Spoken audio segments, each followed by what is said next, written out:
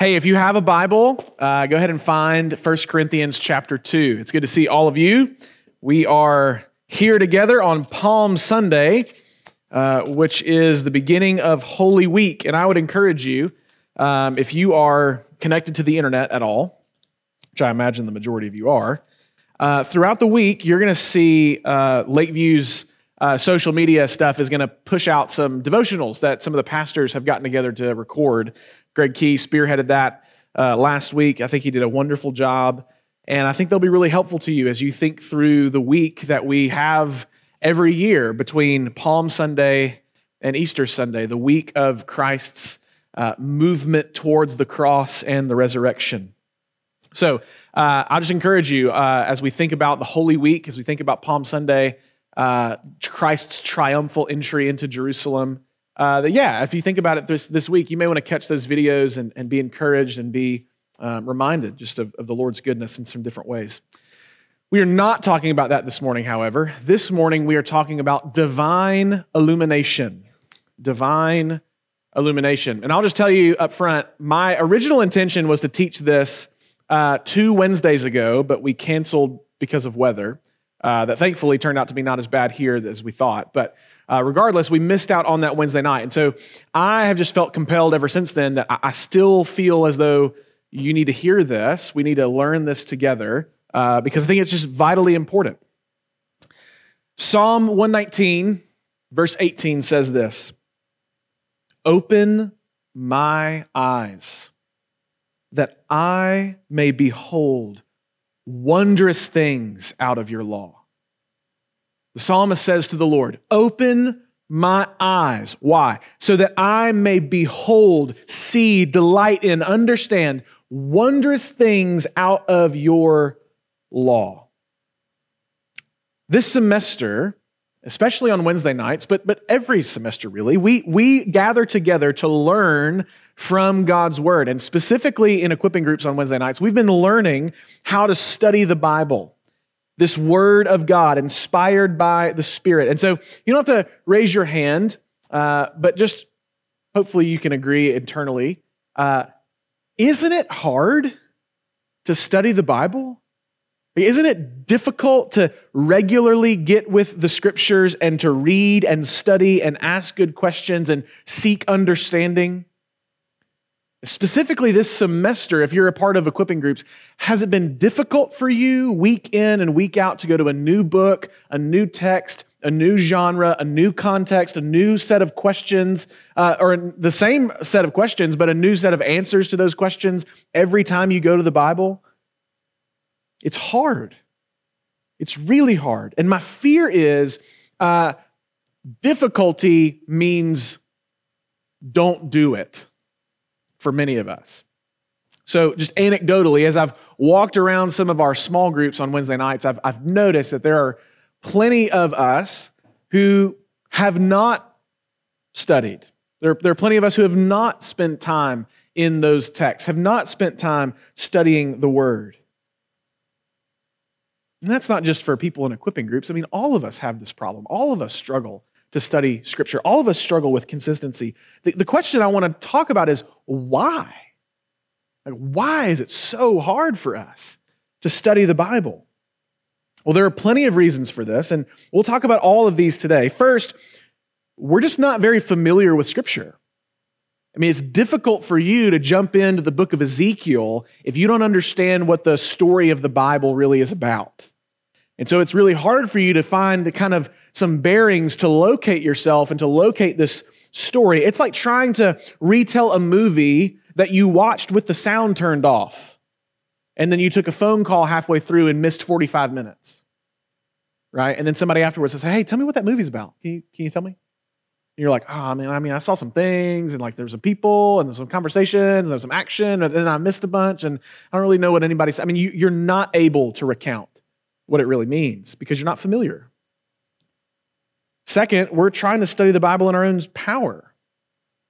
We're trying to come to the Scriptures with our own intellect, our own discipline, our own strength, our own cleverness, our own willpower. And we have found, if you were honest, all of us have found at one point or another, that is insufficient. That's not going to get us really valuable things from the Scripture. Many of us are rich in what this passage is going to call worldly wisdom, but ultimately this will be insufficient for the task of understanding God's Word. Third, why is it so hard for us to study the Bible? It's because it's hard. It's hard. People devote their whole lives to not just understanding this book, right? Some scholars will devote their whole lives to trying to understand just one book out of 66, right? Or one author, right? There are Pauline scholars who, what do? Day in and day out, they read what Paul wrote and they read about people who wrote about Paul. That's all they do. And they'll go to the end of their lives with probably more questions than answers. It's hard. The truths that we find in Scripture are eternal, God-given realities that we're talking about. Some of the most studied works in all of human history are in this book. I mean, you guys in your English classes are reading people like Shakespeare, right? Or you'll read just classic novels, right?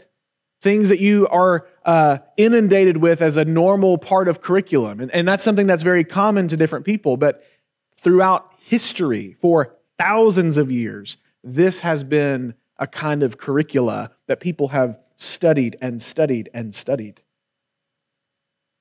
So it's lack of familiarity.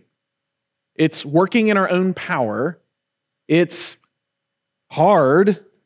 And finally, and my greatest fear for us this morning, my greatest fear, why is it so hard for you to study the Scripture? Because you're not convinced that it really matters. It's hard for you to spend time studying the Bible when the Bible doesn't really seem relevant to your life. So you won't put in a ton of time or effort into it because honestly, you're just not interested. You're just not interested in coming to the Scriptures and trying to learn what God has for you to understand. So today, I want us to look at Paul's first letter to the Corinthians and think together for a little bit about the role of the Spirit in our Bible study. That's the topic of our sermon this morning, divine illumination, that the Spirit of God has to illuminate, brighten up, show and reveal so that your sight might be used to understand God's Word. So let's read 1 Corinthians chapter 2, starting in verse 6. Paul writes, "Yet among the mature we do impart wisdom, although it's not a wisdom of this age or of the rulers of this age who are doomed to pass away, but we impart a secret and hidden wisdom of God, which God decreed before the ages for our glory. None of the rulers of this age understood this, for if they had, they would have not have crucified the Lord of glory. But, as it is written, what no eye has seen, nor ear heard, nor the heart of man imagined, what God has prepared for those who love Him. These things God has revealed to us through the Spirit, for the Spirit searches everything, even the depths of God." Let's pray before we go any further. Oh God in heaven, I pray that you might give me words to speak, and that you might give our students and our leaders ears to hear, so that we might behold and be transformed by the power of your word. We ask, Holy Spirit, that you would give us eyes to see, just as we read in this text, so that we might understand your truth, the truth, and that we might see it as unimaginably, incomparably valuable to us. Help us to look at ourselves honestly and rightly as we think about our relationship to Scripture. And Lord, again, we just confess our dependence on you this morning. We ask this in Jesus' name. Amen. Well, there's three big ideas in this text. And the first section in verses 6 through 10, what we just read, is going to reveal to us this. The wisdom from the Spirit is superior to the wisdom of the world. Wisdom from the Spirit is superior to the wisdom of the world. As we walk through this text in 1 Corinthians chapter 2, we're going to see that the wisdom that comes from the Spirit is necessary for you and me to follow Christ. So in this first section, we see it compared to the wisdom of the world. Some of us are well acquainted with worldly wisdom. Wisdom of this age, as Paul says, or the rulers of this age. That would be the wisdom of our culture, or those in authority or having influence in our culture. So maybe for you, a person of wisdom would be somebody on Instagram or somebody you follow on YouTube, or maybe it's a politician that you and your family has responded to well. Maybe it's a sports team that you follow religiously, or a radio host, or any number of people could be for you the source of the wisdom of this age. And any number of people for you could be the rulers of this age. The fact is, students, we situate ourselves in a story that helps us make sense of the world. I mean, you and I as human beings, we long for comprehension. We want to understand the world. We're naturally curious about things, and we want things to make sense. And there are many guides around us, many guides, who try to persuade us to believe, either explicitly or implicitly, that their version of the story of reality is the true version. So if you follow a sports team, or a radio host, or a YouTube influencer, or somebody on Instagram, you will start to listen not just to what they say about things, but where they are when they say it, how they say it, what it makes them feel like when they say it, what it makes you feel like when they say it. When you receive information from these sources of wisdom, it helps you in some way make sense of the world around you. And some of the best, most effective influencers in our world will start to ask questions to you that you didn't even know to ask. But once you hear that question, you go, yeah, I have wondered that. I have wondered why the world is this way. I have wondered why these things happen. And the answers that they give you seem to be this hidden wisdom, this hidden knowledge that you've longed for, but you don't know that you've longed for it. But those who speak of God, as revealed in Scripture, don't speak of what they know. They speak of what has been revealed to them by the creator of reality. God's story, seen most clearly in Scripture, is the true story. God has decreed that those who are followers of Christ would live in the story for their glory, as Paul says in verse 7. That we receive this wisdom, we receive this knowledge from God for our glory, so that we might turn and reflect to the world the glory of God. This is a story that the rulers of the world do not speak of, nor do they understand it, Paul says, because if they did, they wouldn't have crucified Christ.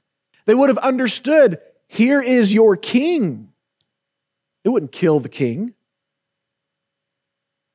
So perhaps studying the Bible is really hard because you see yourself not in the story of reality, not in the story that God has revealed, but in another story. You've located yourself in a kind of fantasy that isn't real. It may be helpful to you in some ways, but it isn't real. Maybe you're more fluent in the language of the world than the language of Scripture. And let me just say this, not to make you feel bad, but to encourage you to say, we all start somewhere. All of us have come from the world. All of us were children of wrath, Paul says in another letter. Christians all come from a place of ignorance and unknowing. But notice verses 9 and 10. What no eye has seen, nor ear heard, nor the heart of man imagined, what God has prepared for those who love him. These things God has revealed to us through the Spirit.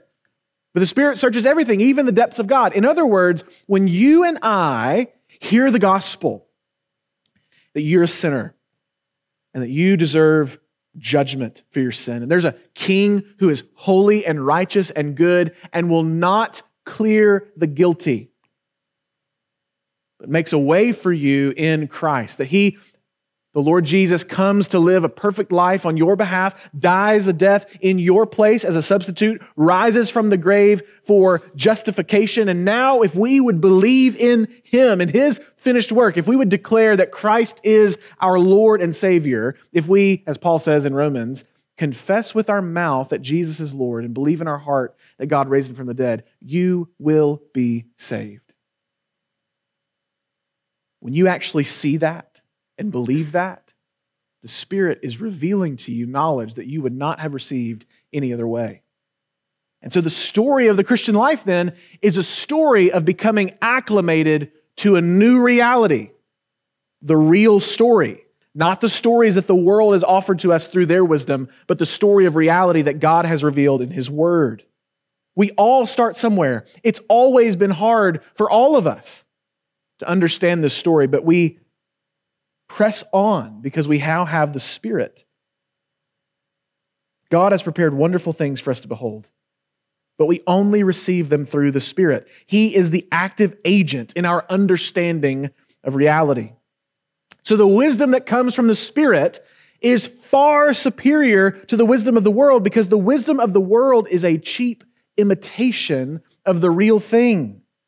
It will pass away. Influencers will pass away. Social media will pass away. Sports teams will pass away. Politicians, political parties will pass away. Nations will pass away. God's word is forever. And just to be clear, perhaps diving into Scripture for yourself, as many of you perhaps have done with more intentionality this semester than ever before in your life, perhaps diving into Scripture for yourself is hard because it's precisely the thing the enemy of this world does not want you to do. I mean, we have an enemy, students, who seeks to kill and destroy. He's prowling around like a lion, seeking whom he may devour. And if you're a believer who is trying to follow Christ and understanding His word, you can be sure that there is now a target on your back. I mean, complacent Christians who don't talk about their faith, who don't long to grow in holiness, who don't long to share the gospel with other people, who don't want to invest themselves in the body of Christ, the devil doesn't really have to worry about people like that. But a young person who says, I want to get serious about my life and I want to devote my energy and my time to understanding this word, and I want to devote my life to the body of Christ, and I want to be intentional about understanding the Scripture so that I might be a faithful follower of Christ and grow in my holiness and Christ-likeness in this world, that terrifies him. Because there's a kind of power there that he is not able to stop. So you can be sure that it will be hard for you. And you can be sure that that difficulty may be a sign of faithfulness. So the wisdom from the Spirit, superior to the wisdom of the world. Not only that, the wisdom from the Spirit, number 2, is freely given from God. Wisdom from the Spirit is freely given from God. Brother Al has I say a famous quote. It may not be famous to you, but it's famous to me, where he says something to the effect of, I know how much of the Spirit you have. Without a doubt, I know exactly how much of the Spirit you have compared to anybody else. The answer is you have as much as you want. How much of the Spirit do you have? How much are you living in the fullness of the Spirit? As much as you want. That it isn't an obstacle that is behind a gate with a lock on it that you now have to you have to solve the code and unlock the lock to actually access it. No, it's available to you. Look at 1 Corinthians 2, starting in verse 11. For who knows a person's thoughts except the spirit of that person, which is in him? So also no one comprehends the things of God except the Spirit of God. Now we have received not the spirit of the world, but the Spirit who's from God, that we might understand the things freely given us by God. And we impart this in words not taught by human wisdom, but taught by the Spirit, interpreting spiritual truths to those who are spiritual. So what's going on in these verses? This, at its core, is the idea, the doctrine of divine illumination. Basically, when you and I receive the Spirit of Christ, when we become a Christian, we do so through His previous work of regeneration, right? The Spirit is the one who gives us new hearts, hearts of flesh instead of hearts of stone. And when He gives us new hearts, when He regenerates us, when He makes us a new creation, we now have eyes that are no longer blinded by sin completely, but eyes that can see and behold the glory of Christ. We were blind, and now we see. We've gone from death to life. And so as recipients of the Spirit, who now indwells in us permanently, we continue to be utterly dependent on the Spirit for progression in this life, also known as sanctification. Do you want to be more like Christ?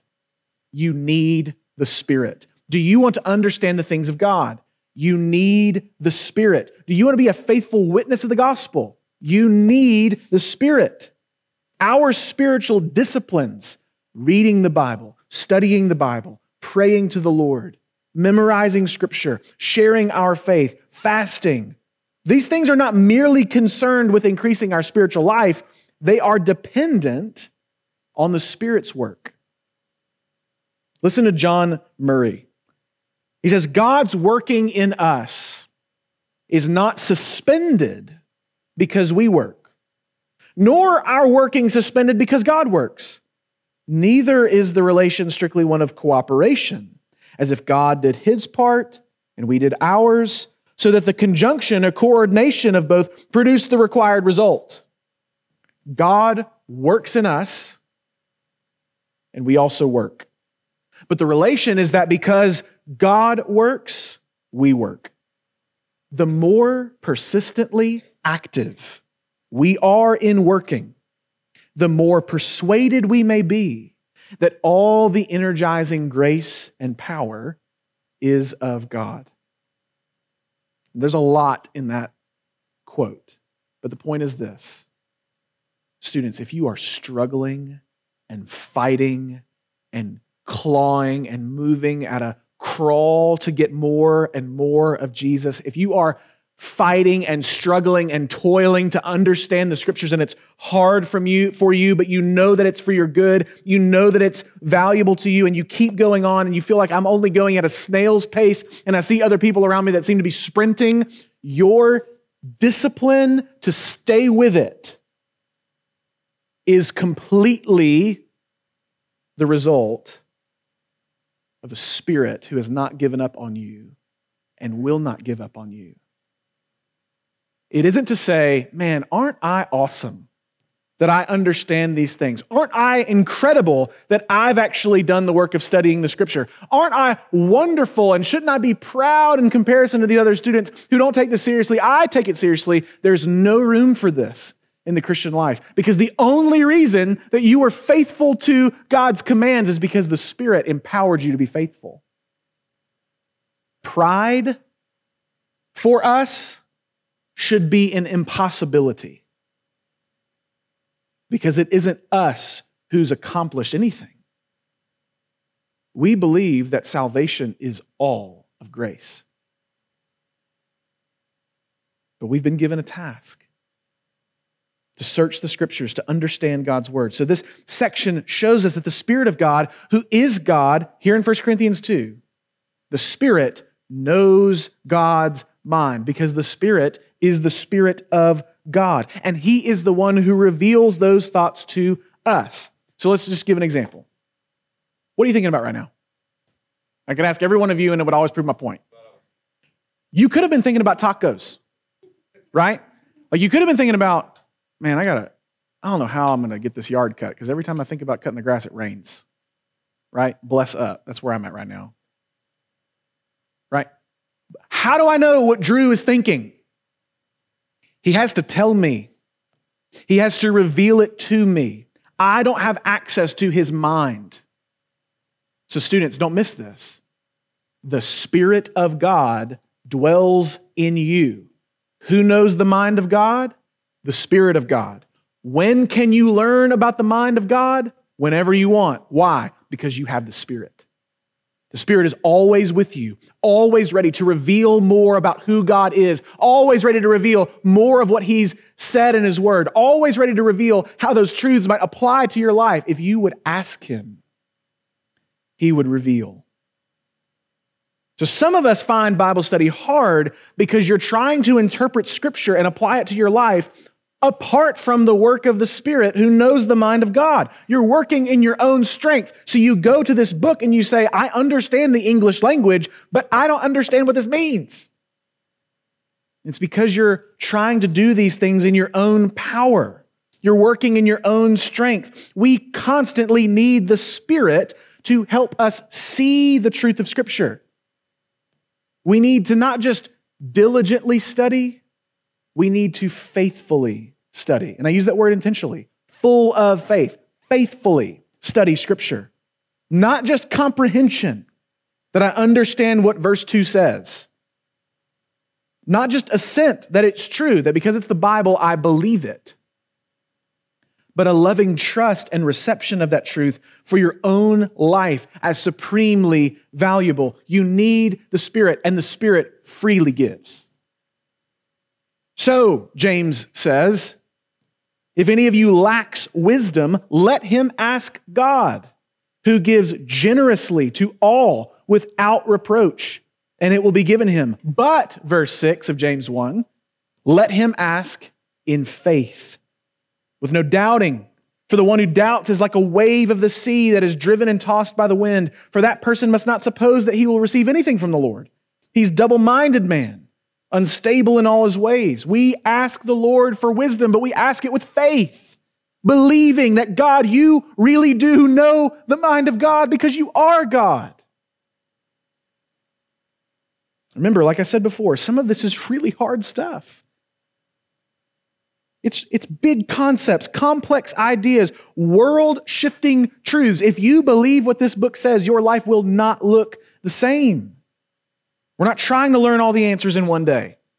So it's not like we're saying to the Spirit, Holy Spirit, will you please just download all of the information that I need so that I can access it later? That's not how it works. We're not talking to a computer. Don't think of God's omniscience as like a really big computer, that he knows all things exhaustively. You're talking to a person. And how do I get to know a person? It takes time.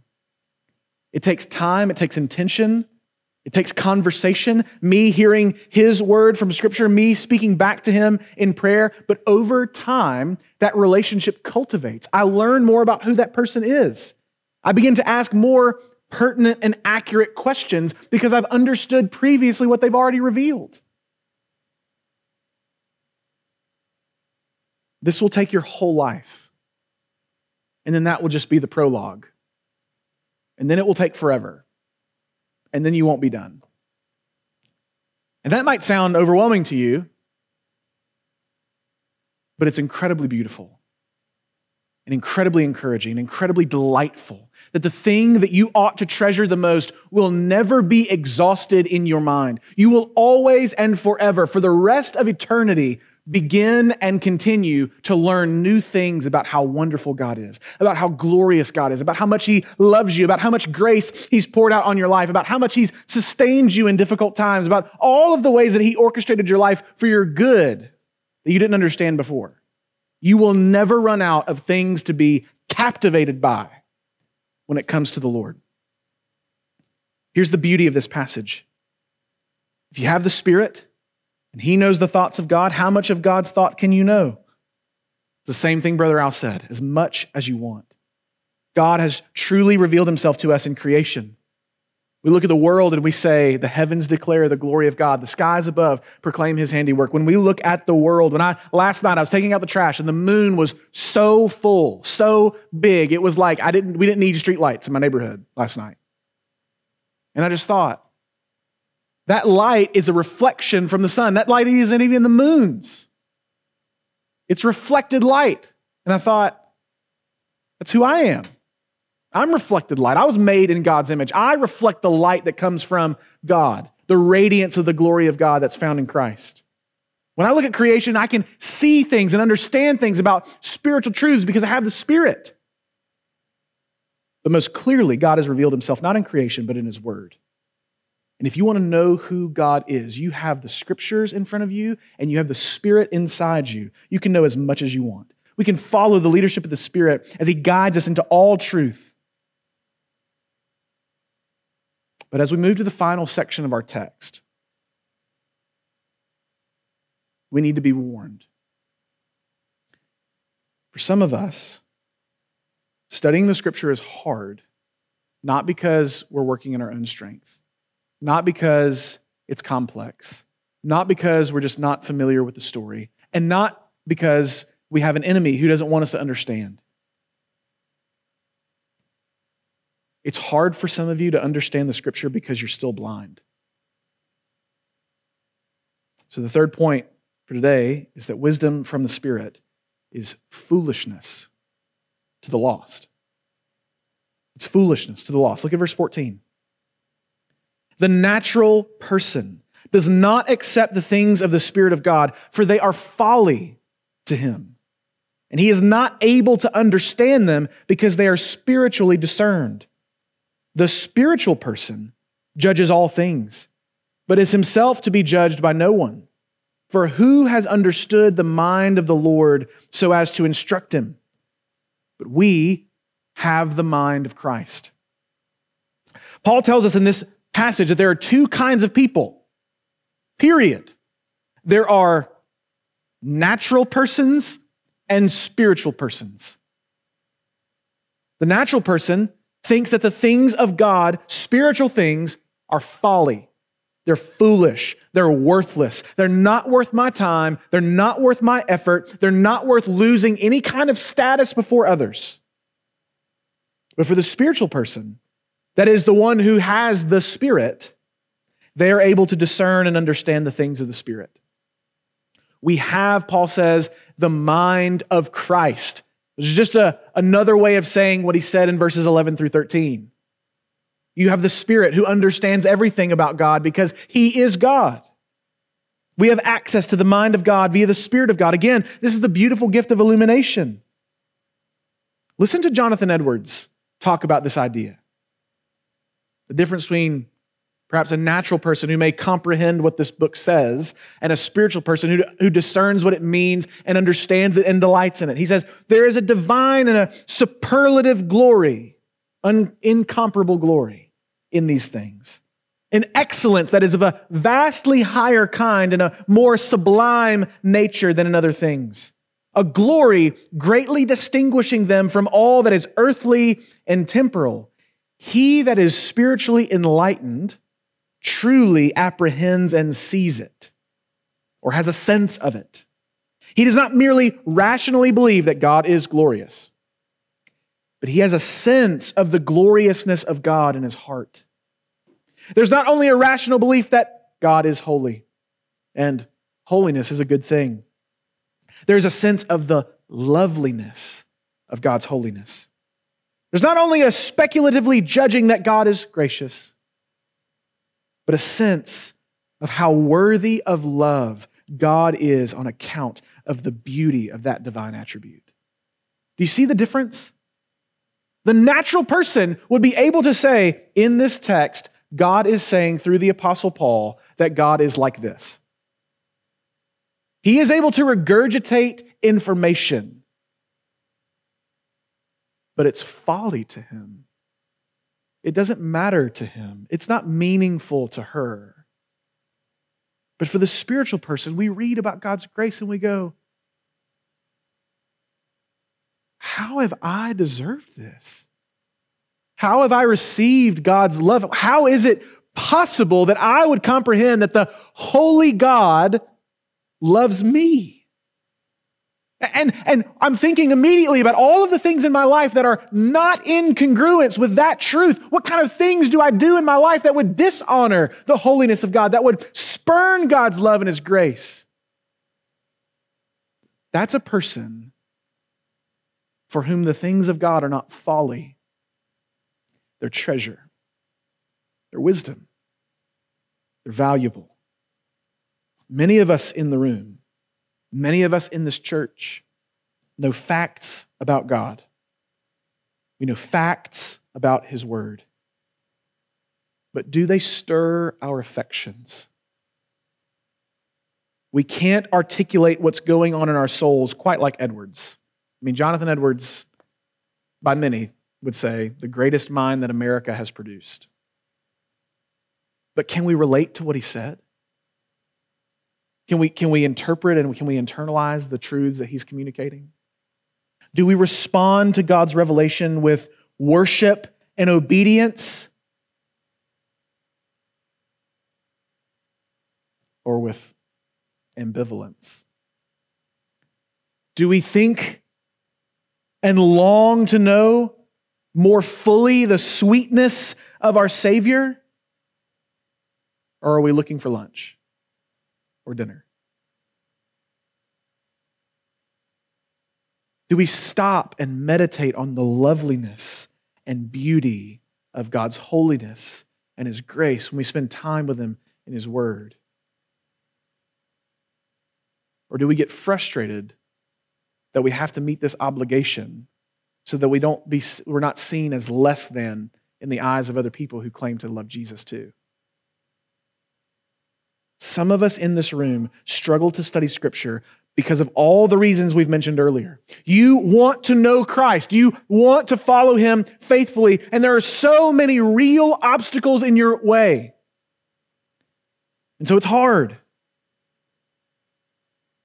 But some of us struggle to study Scripture because we're natural people. We struggle to study Scripture because we're still blind. We struggle to study Scripture because we do not have the Spirit. If you can regurgitate facts about the gospel, but have no desire in yourself to submit to His word, no desire at all to depend on Him in prayer, no real sense of your daily need for Him, no hunger for His sustaining grace, no brightness in your eyes, in the eyes of your heart when you're confronted with His majesty, I'm telling you, you need to be really, really uncomfortable right now. And the wonder of this passage is that the offer for the natural person still stands. You can have your blindness removed because the Spirit of God works through the Word of God to bring the work of Christ to bear on natural people. Cling to Christ. Do not believe the lie that a confession of your lostness will bring about shame. Don't believe the lie that if you are thinking to yourself, I don't have the Spirit. Do not believe the lie that confessing that to somebody and to receive prayer and encouragement from somebody, that you would long to know Christ, that you would long to trust in Him, that you'd long to surrender your life to Him. Do not believe for a second that the actual fruit of that confession is shame. It's not shame to declare your need for God. That's what the church is for. And the people of God who see someone who recognizes their need will not respond to them in shame. They'll respond in worship. Because the only way you could be aware of your need is because the Spirit has done something impossible in your life. He's taken somebody who is dead and cold-hearted and blind, and He has revealed something to you. It's not a cause for shame. It's a cause for joy. This is precisely the place for confession to take place. So think just for a moment about momentary vulnerability before others and what the alternative is, which is eternal bankruptcy and separation from God. All so that you might keep your status here for a couple more decades. I'm not concerned about your life in 60 years. I'm concerned about your soul in 60 trillion years. And so I'm pleading with you to look at the Word, to look at Christ, and to look at your own heart and plead with God to open your eyes so that you might see it really. And so that you might see the King in His beauty. who offers life for those who deserve nothing but death. So look at the book and look and look and look, and over time, by the grace of God, your vision will adjust. And you'll realize that the book that you've been looking at is alive. And it changes you. And it reads you. And it's able to separate soul from spirit, sword like a sword. I'm pleading with you. If you're a spiritual person who finds it hard to study Scripture, cling to Christ. Ask the Spirit. Pursue diligence. Find encouragement. It's worth it. If you find yourself to be a natural person, plead with God all day, all week, all month, all year if you have to, that He might give you eyes to see rightly, and so that He might take your heart of stone and give you a heart of flesh, so that He might give you the Spirit, so that you don't have to look at the Bible with aloofness and frustration and rejection, but with delight. Scripture is not in your mind like medicine that you hate to take, that you know it's good. Scripture is a feast that you get to enjoy as much as you want, that you get to delight in whenever you want. And yet this feast doesn't bring about problems. It doesn't bring about indigestion. It doesn't bring about slowness. No, the more you eat of this bread, the more life you have. Let's pray. Oh God, we need you.